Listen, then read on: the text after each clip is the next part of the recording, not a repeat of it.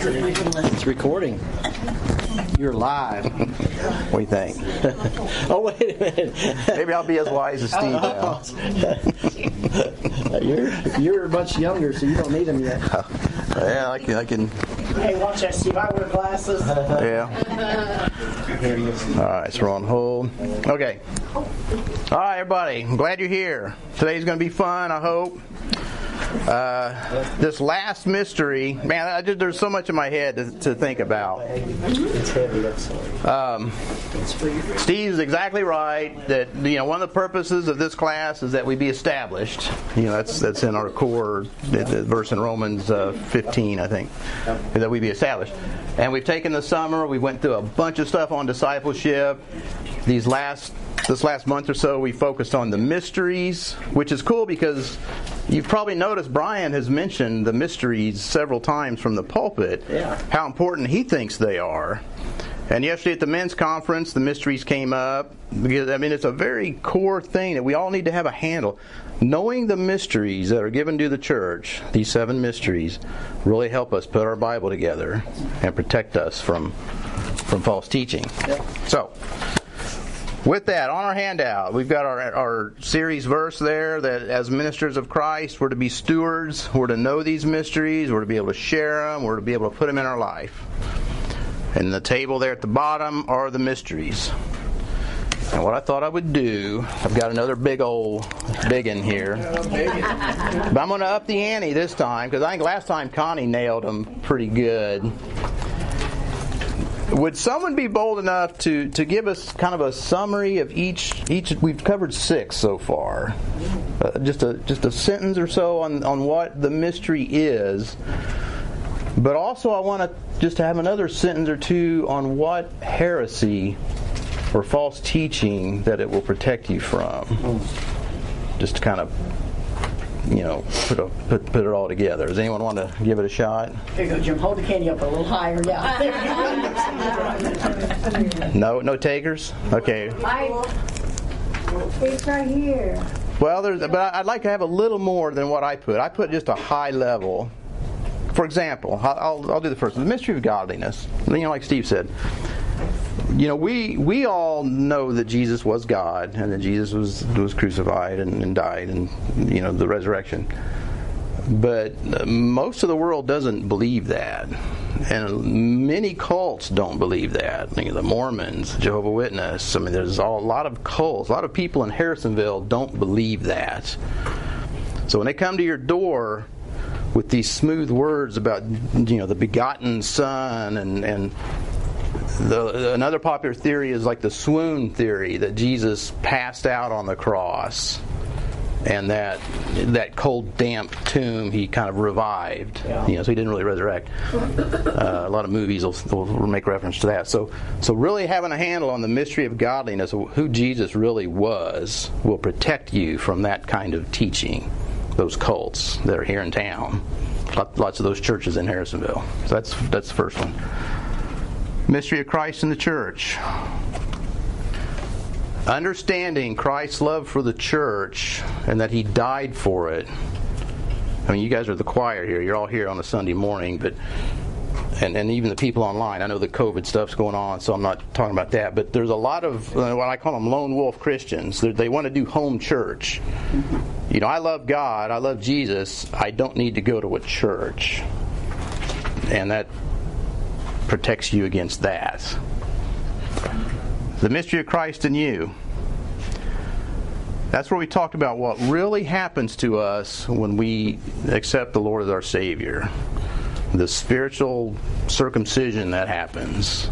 The cutting away of the flesh from the soul. If people really understood what happened to us the day we got saved, the moment we got saved, the false teaching of eternal security would not stand. It's not true. It's easy to prove. It's just that people don't understand what really happened. And by knowing that mystery and all the body of evidence around it, you'll be protected against that. So, Israel's restoration, number 4. It's just kind of the same thing. People don't really understand what's going on. The age that we live in now, this church age, what it is. Brian's covered it. When he went through Acts, he brought this up several times, how Jesus came as the Messiah to Israel. They rejected him 3 times. His blood be upon us. And he put Israel on kind of the back burner for a while, and now he's dealing with us, and he's grafted us in to where we have the same promises. We're fellow heirs with the Jews. But there will be a day, and that day is coming. And the Abraham Accord that happened a few days ago is just further proof that that day is coming. That the church will be raptured out, and Israel will be brought to the forefront, and he can deal with them for rejecting the Messiah, which is what the tribulation is. So by understanding all of that, you understand that the church, the tribulation is not for the church. We're going to be gone. That God's not through with Israel. And that all this stuff going on now is just proof of all that. Can you tell us what the Abraham Accord is? I read that article. Yeah. I don't fully understand. Yeah, it's really cool. The Abraham Accord, Israel became a nation in May 14th, 1948. Then they also joined the United Nations. There are around 30 or so countries, I think it's 30, high 20s, that don't recognize Israel as a nation. How much cord I got here? Yeah, this is a map of Israel. I get to use maps again today. It's a map of the Mideast, and Israel's right here. They became a country in 1948. And all these countries around them, like Turkey, Syria, Jordan, Iran, Iraq, the United Arab Emirates, it's not quite on here, they hate Israel. Saudi, they hate Israel. They won't recognize that they're a country. To those countries, they're squatters on Palestinian land, and that's why they want them out. They have no right to be there. Get them out. Well, and all the presidents, Nixon, Camp David, Jimmy Carter, all these presidents over the years have tried to get these nations to recognize Israel as a country. And they won't do it. Egypt did in 91 down here, but they're not really the Arab core here. Well, this week with Donald Trump, Jared Kushner, and all that panel, they were able to get the United Arab Emirates country to recognize that Israel is a nation. So it's like a crack in the ice. Christians are going crazy saying this is the peace treaty in Daniel 9:27, and we're not there yet, but it's definitely a crack in the ice that a big player has fallen, one of the big Arab nations, Mohammed bin Zayed, and recognizes Israel. So what we're going to see over the coming months or years will be all these other nations coming on board and having a peace treaty. And he's also, Mohammed bin Zayed with a Z, has also worked with the Pope on some peace plans, which is that's really cool, because those 3 religions have to come together to bring in the Antichrist. So this is what we're going to talk about today. So anyway, that's the Abraham Accord, and they called it Abraham because of the 3 religions represented. Trump is the Christian, the Pope, the Christian, and then the UAE is the Islam, and then the Jews. So Christianity, Islam, and Jews all go to Abraham. Yeah. So they call it the Abraham Accord.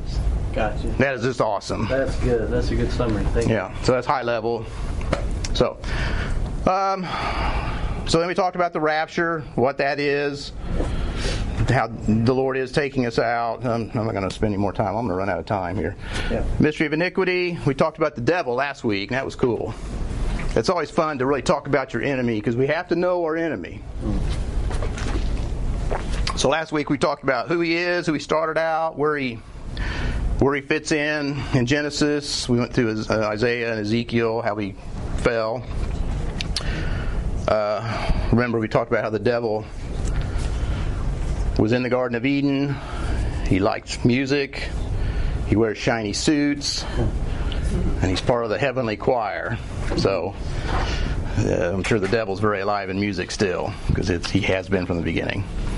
All right, so today we're going to talk about mystery of Babylon the Great. Babylon, mystery religion. All right.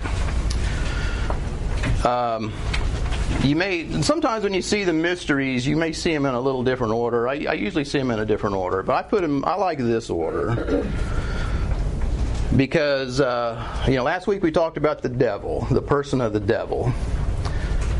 This week we're going to talk about how he influences man and religion through history, and it really kind of puts a bow on the teaching, really all these teachings.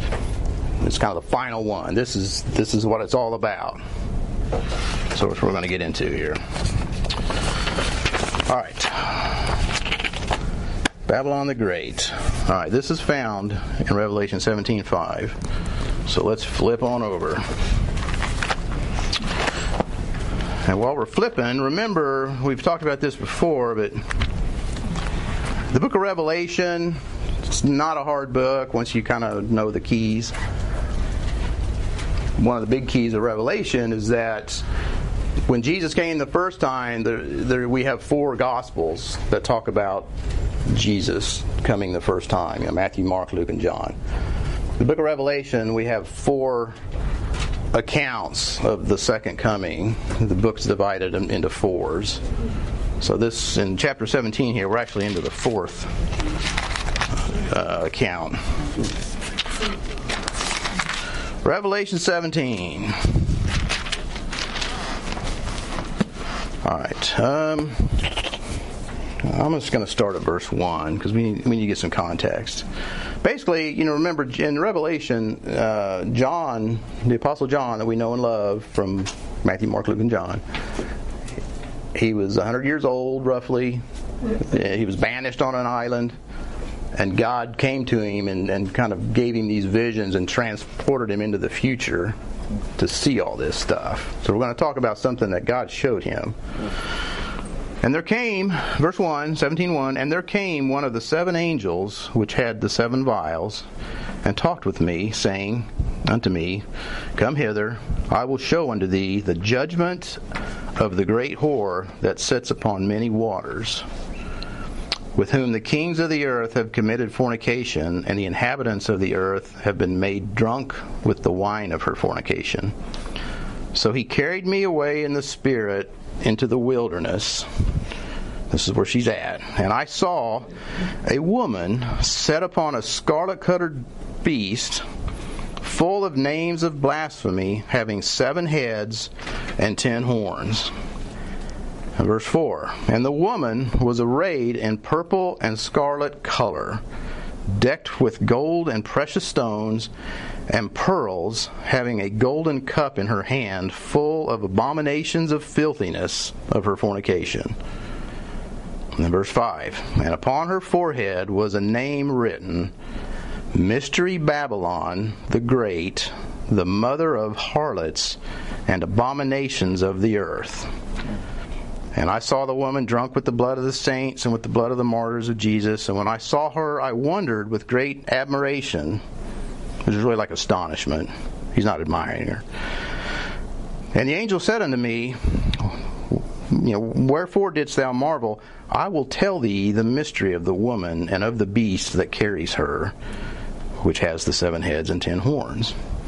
Well, he spends the rest of the chapter telling her exactly what this vision is. And we're going to get into exactly what it is. I even have a drawing in a few pages of exactly what it is. Yeah.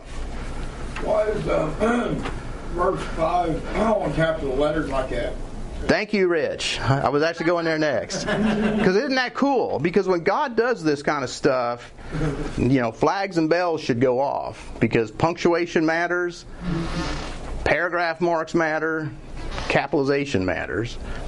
This was written this way in the original, always in the original text. They've always used caps. And we believe it's because this woman is shouting these things. She is making this known. All caps. That's usually when we use caps for, what do you call it? Get it. getting your point across. Like when people are yelling on Facebook, people use caps.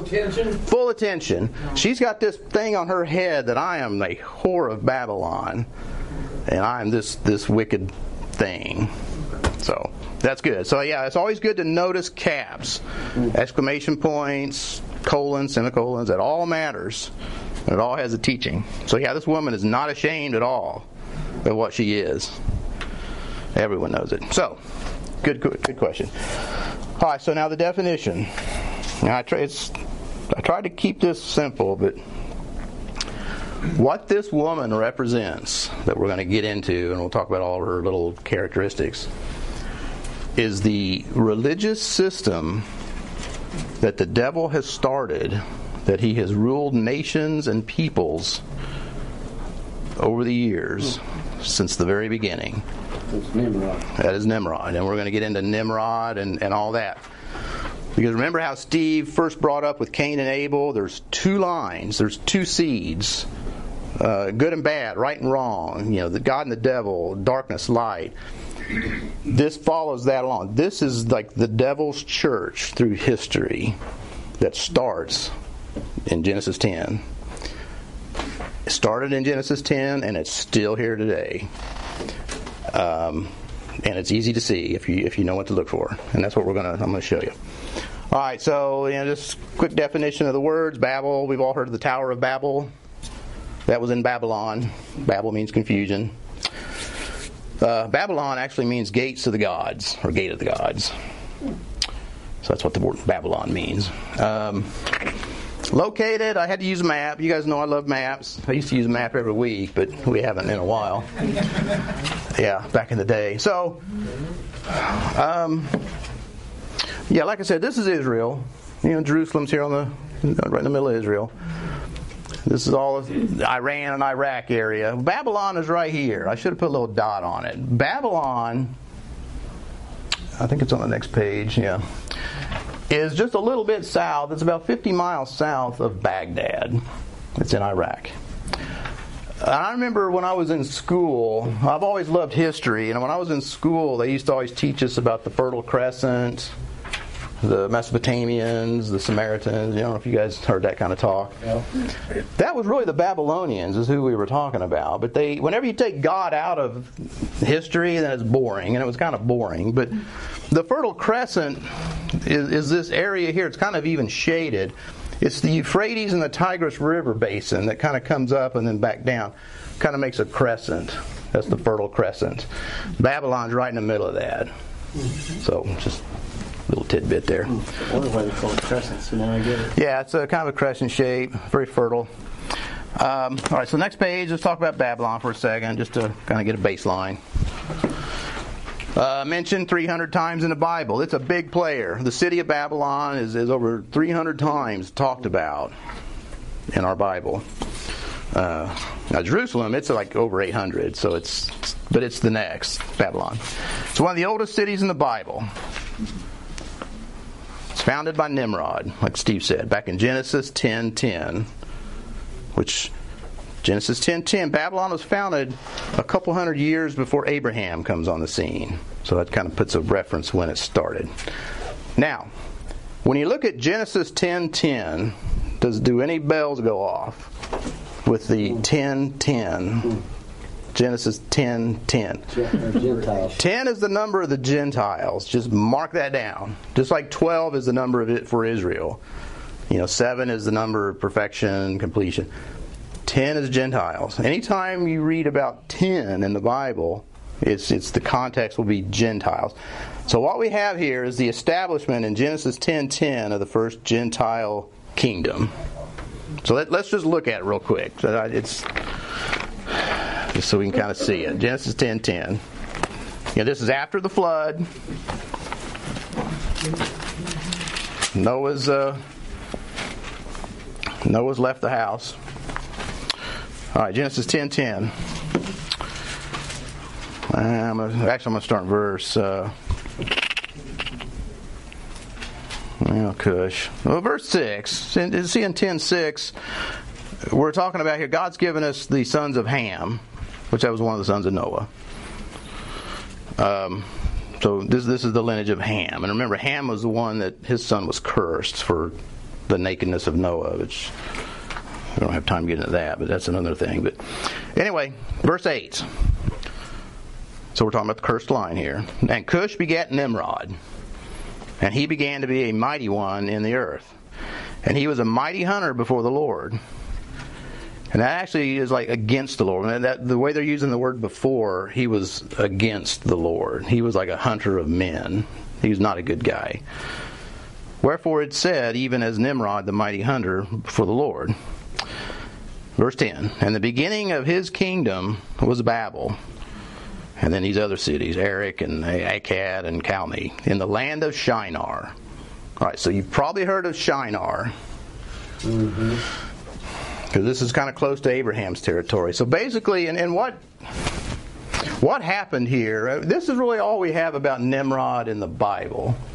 For whatever reason, God didn't give us a whole lot of detail on this guy. However, we have a lot of detail about him in secular history, especially from the Babylonians, who were meticulous with record keeping.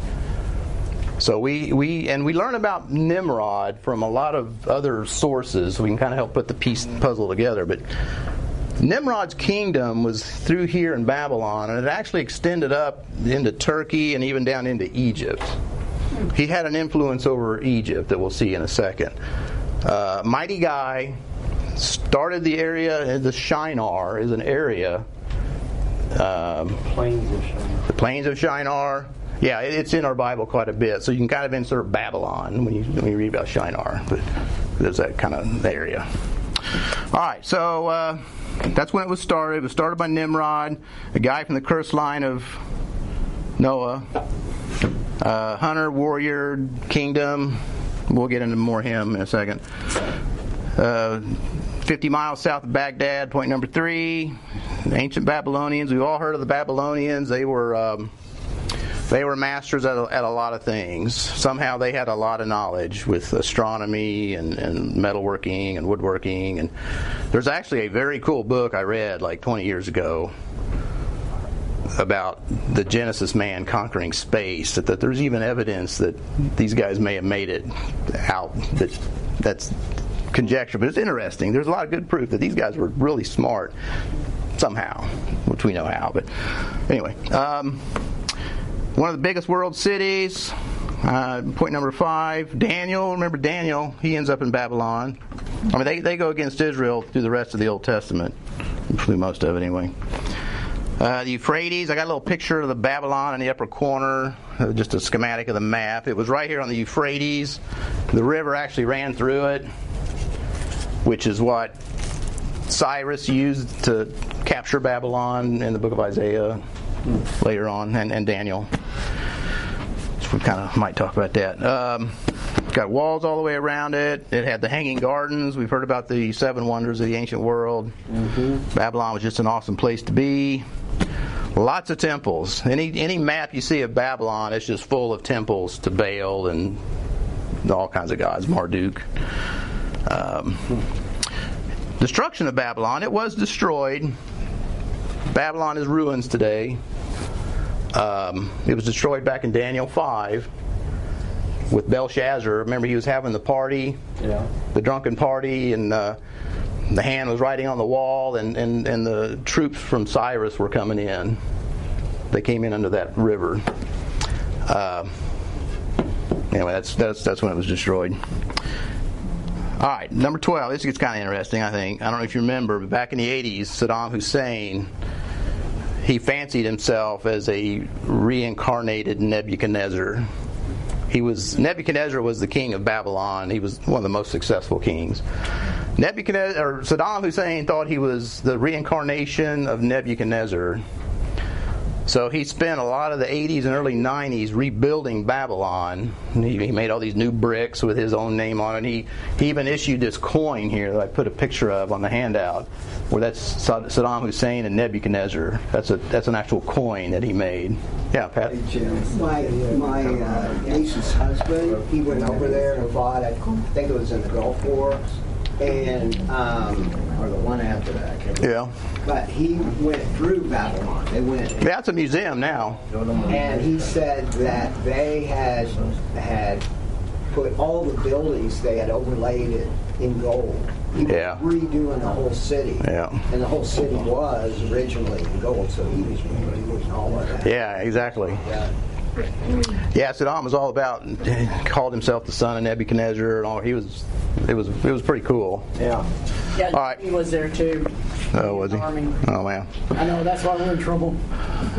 Yeah. So, all right, so number 13, this kind of starts getting into today's. That religious system, and we're going to talk about what it looked like. The religious system that Nimrod brought in back in Genesis 10 is still alive and well today. It never went away. Even though Babylon, the city, was destroyed, we are still living under the influence of what he started, which he got it from the devil. And we'll talk about how we know that. All right, so, and I put Babylon represents Satan's city, just as Jerusalem is God's city. We all know that Jerusalem is the city of God. That's God's city. It's God's plan. Satan counterfeits everything. That's what I said last week. There is nothing about God and the Bible and God's plan the devil doesn't counterfeit. So, all right, so the next, now, this, I debated on the order of going through this stuff. The next page is it's a busy diagram. I think, Carol, if you're still on, I'm going to send you these handouts this week. I'll send you, I think, up to 5. And if anyone else wants handouts that's online, just shoot me a PM there or a message. I'm actually banned from Facebook right now, but I can use Sherry's to get stuff out. But I'll mail you the handouts. All right. Trying to think of the best way to explain this. Now, this picture here, what I did, the books that I mentioned. All right, let me think about this. When I got saved, back when I was 18, 19, 20 years old, of course, the Bible is the number one book for teaching and learning, and that I've used and what we use. Well, there's also a number of other books that are just so beneficial to the Christian life, the Christian walk and learning the world we live in and understanding history. One of them is Fox's Book of Martyrs. I've mentioned that many times. That's one of the first books. I think that was the first book I bought once after I got saved. I was working at the Independent Center. I bought Fox's Book of Martyrs, and it just changed my outlook on Christianity and my role here. Another book was Clarence Larkin's Dispensational Truth, which I get a lot of material from for this class. Another book is a book called The Two Babylons. It's by a guy named Alexander Hislop.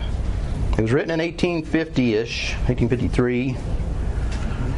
That is just an awesome book. This guy wrote in the 1850s, and he spent years. He was an English, maybe Welsh preacher that spent years documenting what we're going to talk about here. And his book has kind of become the standard that all people that we use now to help explain this. It's called The Two Babylons by Alexander Hislop. So what I did, I kind of took the book. It's a hard book to read. It's very technical, and his English is very precise. And it's a hard book to read. I converted it to a drawing and made it simple. That's all I did. So let's just kind of look at this thing.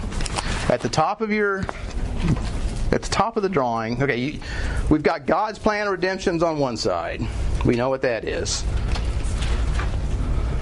Now, the devil counterfeits everything. So what this shows is the counterfeit that went on, the imitation that went on, starting with Nimrod.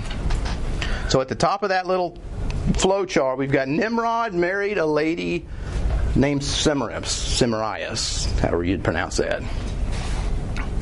They set up a religious system in Babylon, and this is all legitimized through the history books.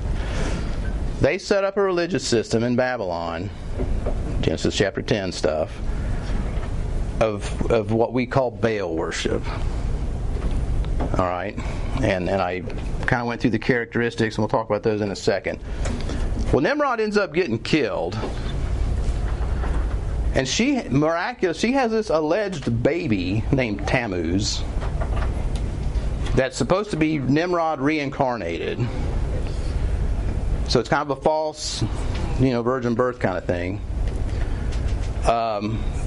And this three here is worshipped in Babylon. She's like the mother with the holy child worshipped in Babylon. And this influence was going on when the Tower of Babel was built. And then when it was crumbled and God scattered the peoples, it was just carried all through his empire that he reached. And that's why all this shows up in other places. And we'll talk about that. So Tammuz is in the Bible. Tammuz is in the Bible. Actually, in Ezekiel, God's chastising the people for celebrating Tammuz. Now, Tammuz, Nimrod was the god of the sun. He was a sun god, as was Tammuz. Tammuz is a sun god. The winter solstice at the end of December is whenever the days are the shortest. We know that. It's just astronomy. So they would celebrate this guy's birthday at the end of December when the sun was the shortest, and they would have this big festival and try to bring him back, and then he would eventually come back in the spring as the days started getting longer. So that's kind of where the worship of these deities, these false deities at the solstice as their birthday, really started coming on. And there's a lot about Tammuz. You can find him in a lot of places. So, that's Tammuz. Now, next to that, I've got the characteristics of Baal worship. This is the kind of stuff that they brought in. Child sacrifices. It's in the Bible many times. A lot of these are all in the Bible many times. I can only put a few verses because I'm limited on space. Child sacrifices. They would sacrifice their children to the sun god to help bring him back. Human sacrifices, same. Temple prostitutes and sexual worship was very big in Baal worship. And we see that all through the Old Testament, how the devil's always bringing in immorality to the people, to God's people. That's how he trips us up. Eating human flesh and drinking blood was something else they did. There's a lot of verses on that, part of Baal worship.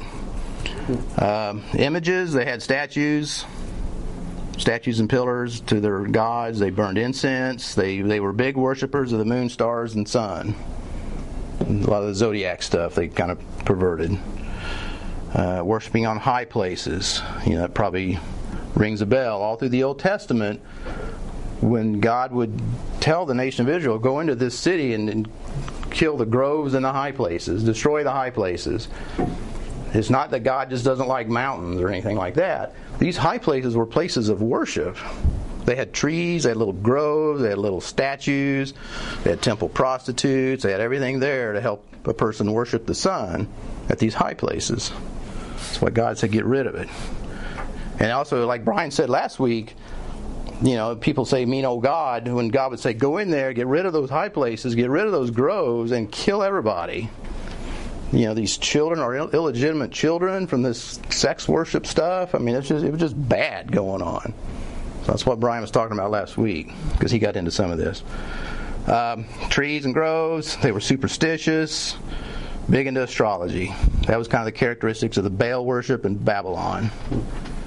It just carried all the way through. Now, after the Tower of Babel, we see these same gods and these same worship methods showing up in Egypt. They just rebranded it. They renamed it Osiris and Isis.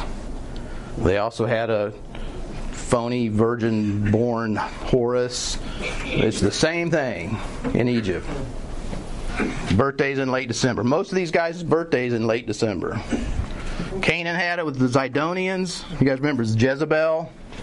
She was from Zidonia. That's up here in Phoenicia. This area up here.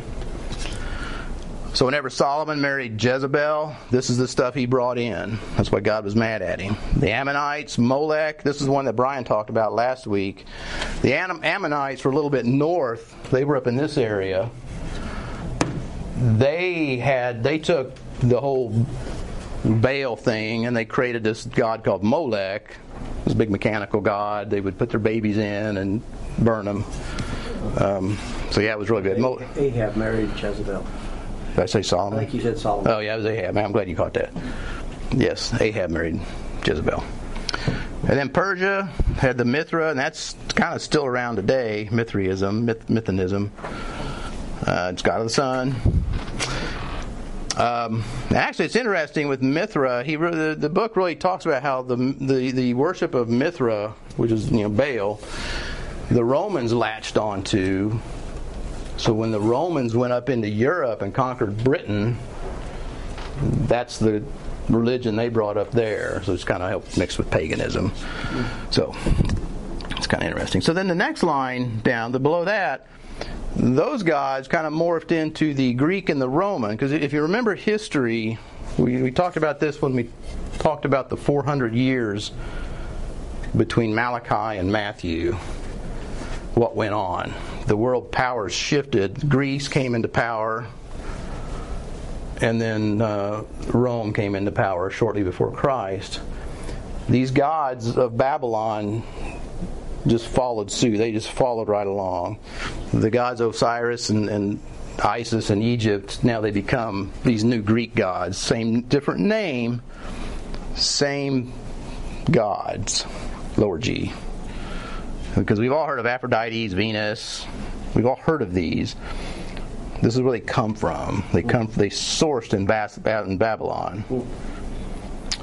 The Anglo-Saxon, Ostera, goddess of the dawn. One of her little deity figures was the rabbit with Easter. So that's kind of where we get some of that. And then Apollo, the next block over, Apollo, the Sol Invictus, was the big Roman incarnation of the Mithra. Born on December 25th. It's the official sun god of Rome. Went all the way through. The official god up in even 275 AD. So what this is showing is that stuff that Nimrod started never went away.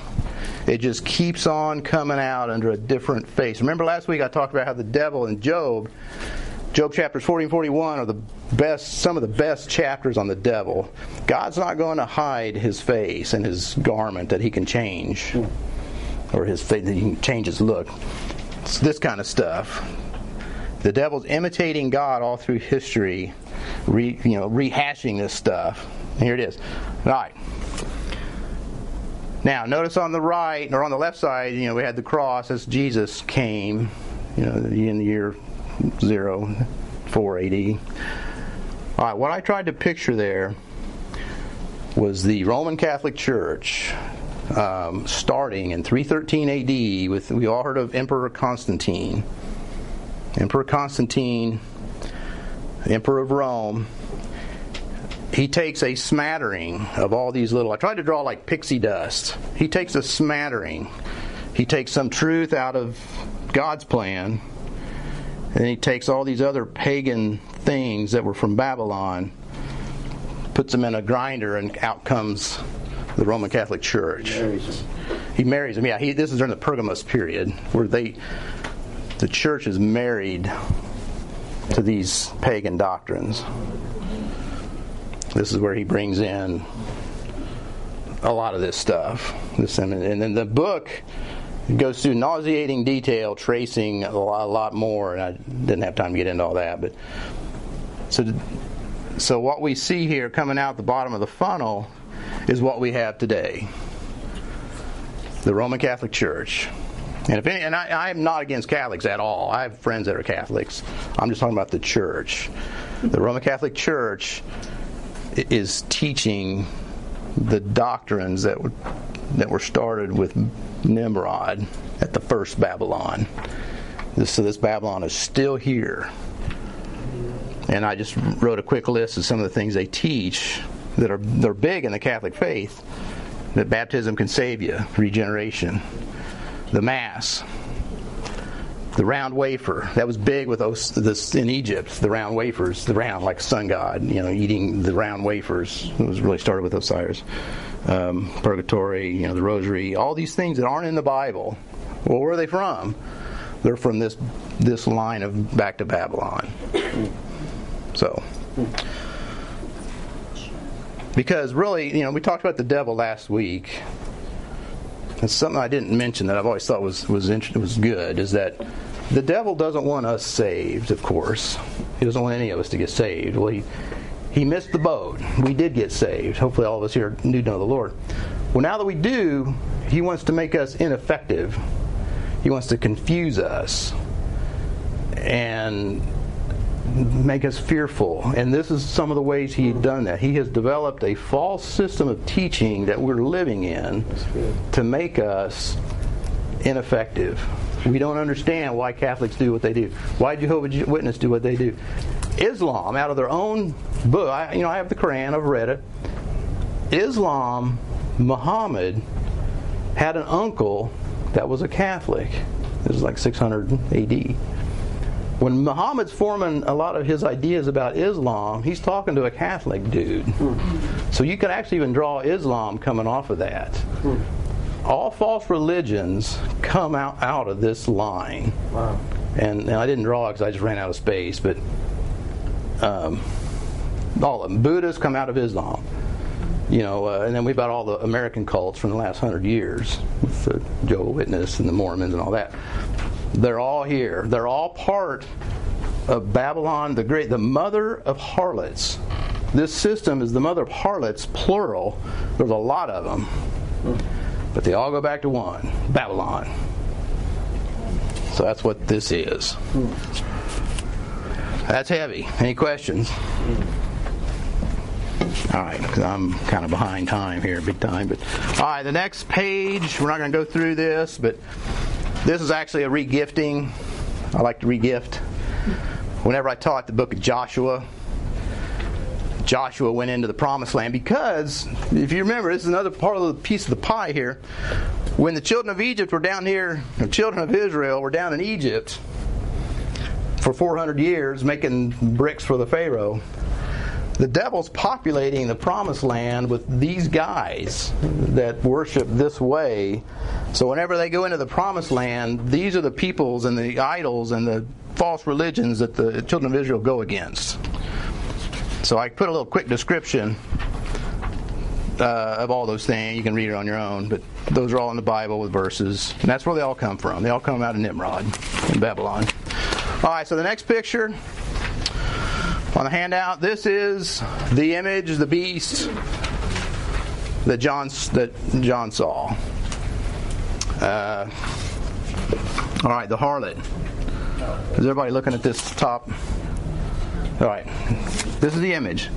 It's a harlot sitting on a beast with 7 heads and 10 horns.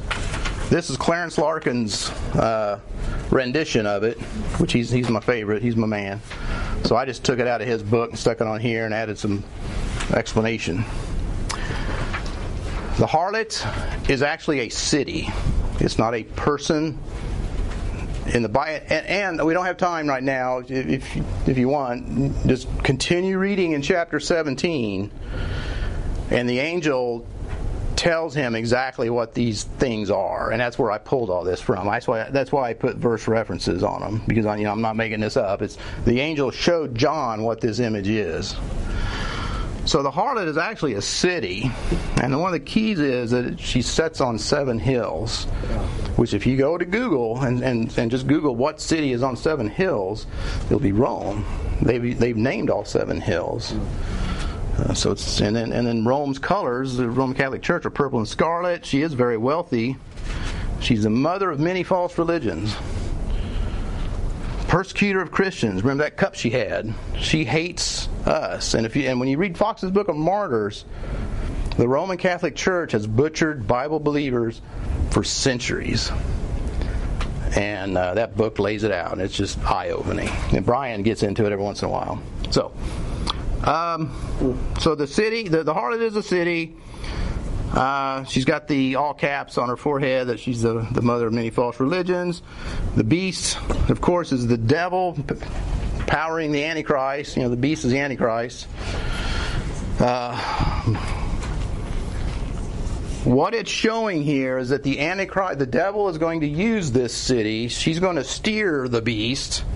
The devil is going to use the city of Rome to bring in the Antichrist. The golden cup. Wow. It's counterfeit of God's cup. It's full of abominable things. You would not want to drink that cup. The 7 heads. That gets pretty deep into explanation. A lot of this ties in with Daniel. But the 7 heads are the 7 mountains, which are kingdoms of Satan's government that he's used over the years. And that's why I listed the 7 here. Starting with Nimrod.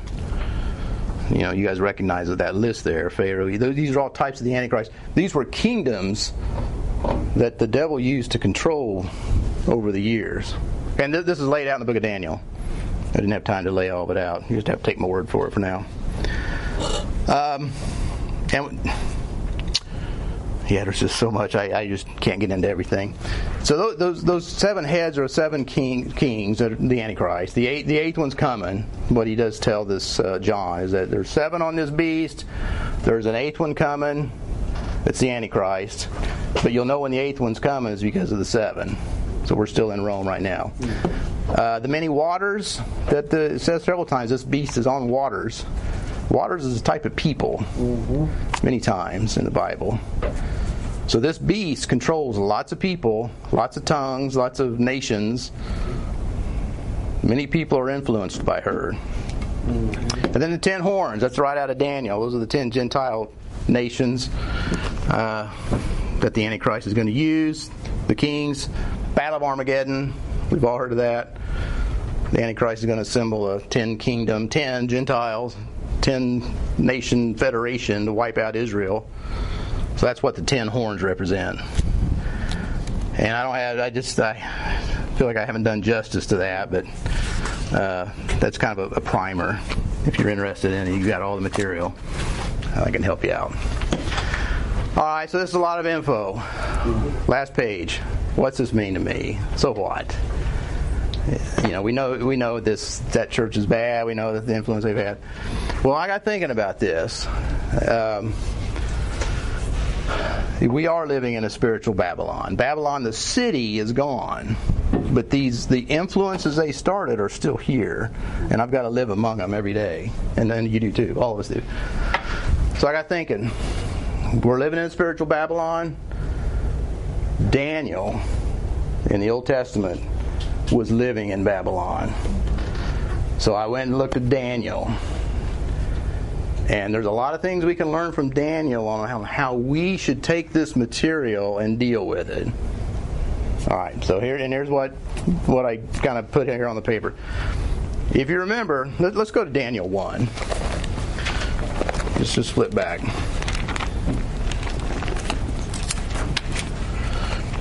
And while we're turning, remember Daniel lived in Jerusalem. Daniel's a good guy. He's actually a teenager. When you read about Daniel, they always show him being an old guy, but he was really a teen. People think he's like 14, 15 years old, 16. All right. Get my stick. Daniel is living in Jerusalem. Teenager. Nebuchadnezzar, the king of Babylon, which is over here, is laying siege to Jerusalem. And he actually lays siege to it for 3 years, and it's awful. We talked about that when we went through the Kings and the Chronicles. And they make 3 different deportations. 3 times Nebuchadnezzar took a bunch of slaves to Babylon. Daniel went, Ezekiel went, several of those guys went. Well, Daniel was one of him and his 4 friends, or 3 buddies, they went out in the first. And they got taken to Babylon. And that's kind of where we pick up this. So he's a teenager living in Babylon, kind of like the way we are today. And look what the devil wants to do through Nebuchadnezzar. Nebuchadnezzar is the type of the devil, so we can look at him that way. See, verse 1, he gets captured. Verse 2, I'm just kind of skimming through here. Yeah, look at verse 2. Which he carried into the land of Shinar, to the house of his God. So Shinar is kind of synonymous or analogous with Babylon. It'll show up with Babylon. The king spake unto his master of his eunuchs that he should bring, I'm in verse 3. Nebuchadnezzar wants certain of the children of Israel and of the king's speed and of the princes. Verse 4. Children in whom was no blemish, well favored, skillful in all wisdom, cunning in all knowledge, and understanding science. And such had the ability in them to stand in the king's palace, and whom they might teach the learning and the tongue of the Chaldeans. All right, here's the way we can look at this. Daniel, he's just like us. He's God's people. Nebuchadnezzar, the devil, he wants Daniel. He wants some of God's people that he can teach to talk like the devil's people, to act like the devil's people, and to be the servant of Nebuchadnezzar, the devil. So verse 5, here's how he's going to do it. And this is what he wants for us.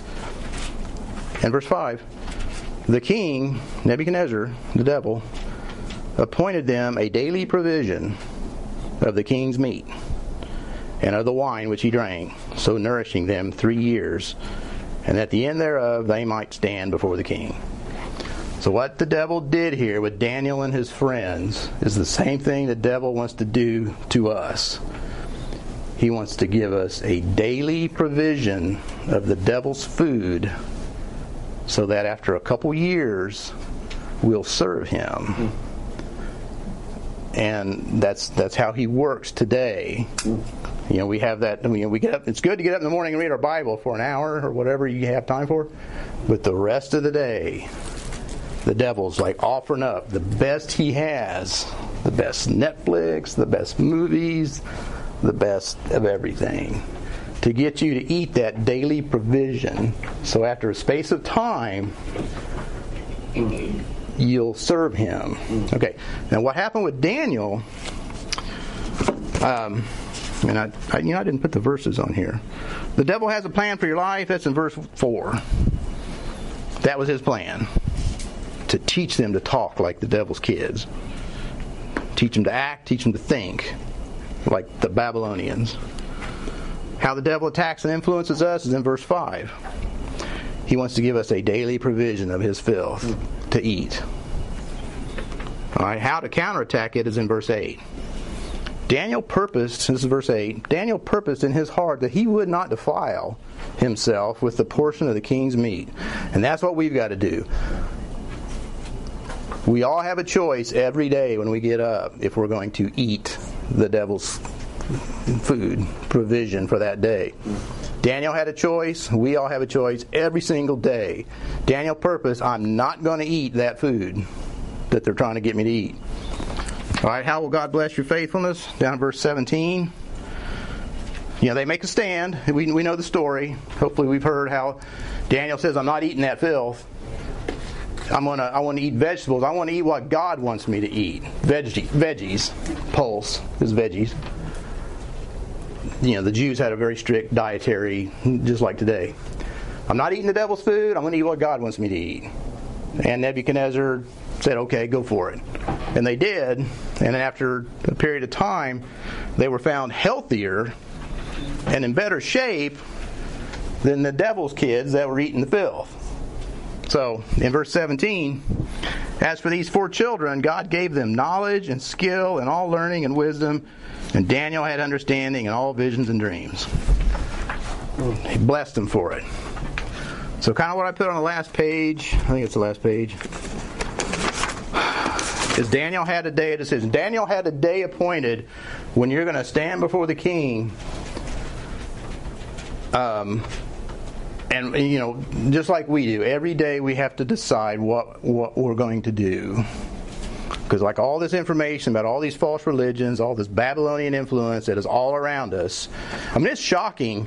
The days of our week, our months, everything about our culture is modeled after this stuff that's in this false religion leg of that drawing. We are just saturated with it. We are living in a spiritual Babylon. What are we going to do with it? We're going to reject it. We've got to live among it, of course.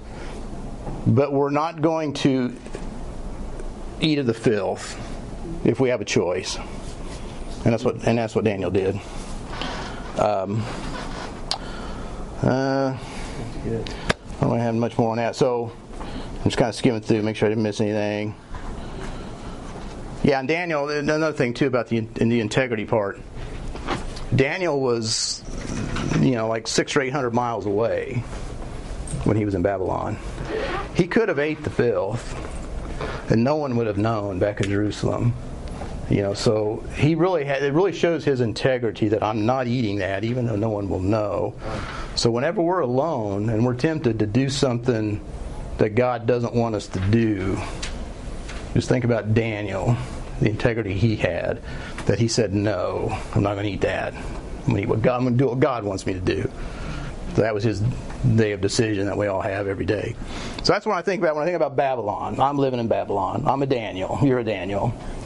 So that is the mystery religion of Babylon the harlot. Is there any questions? Because we covered a lot of material.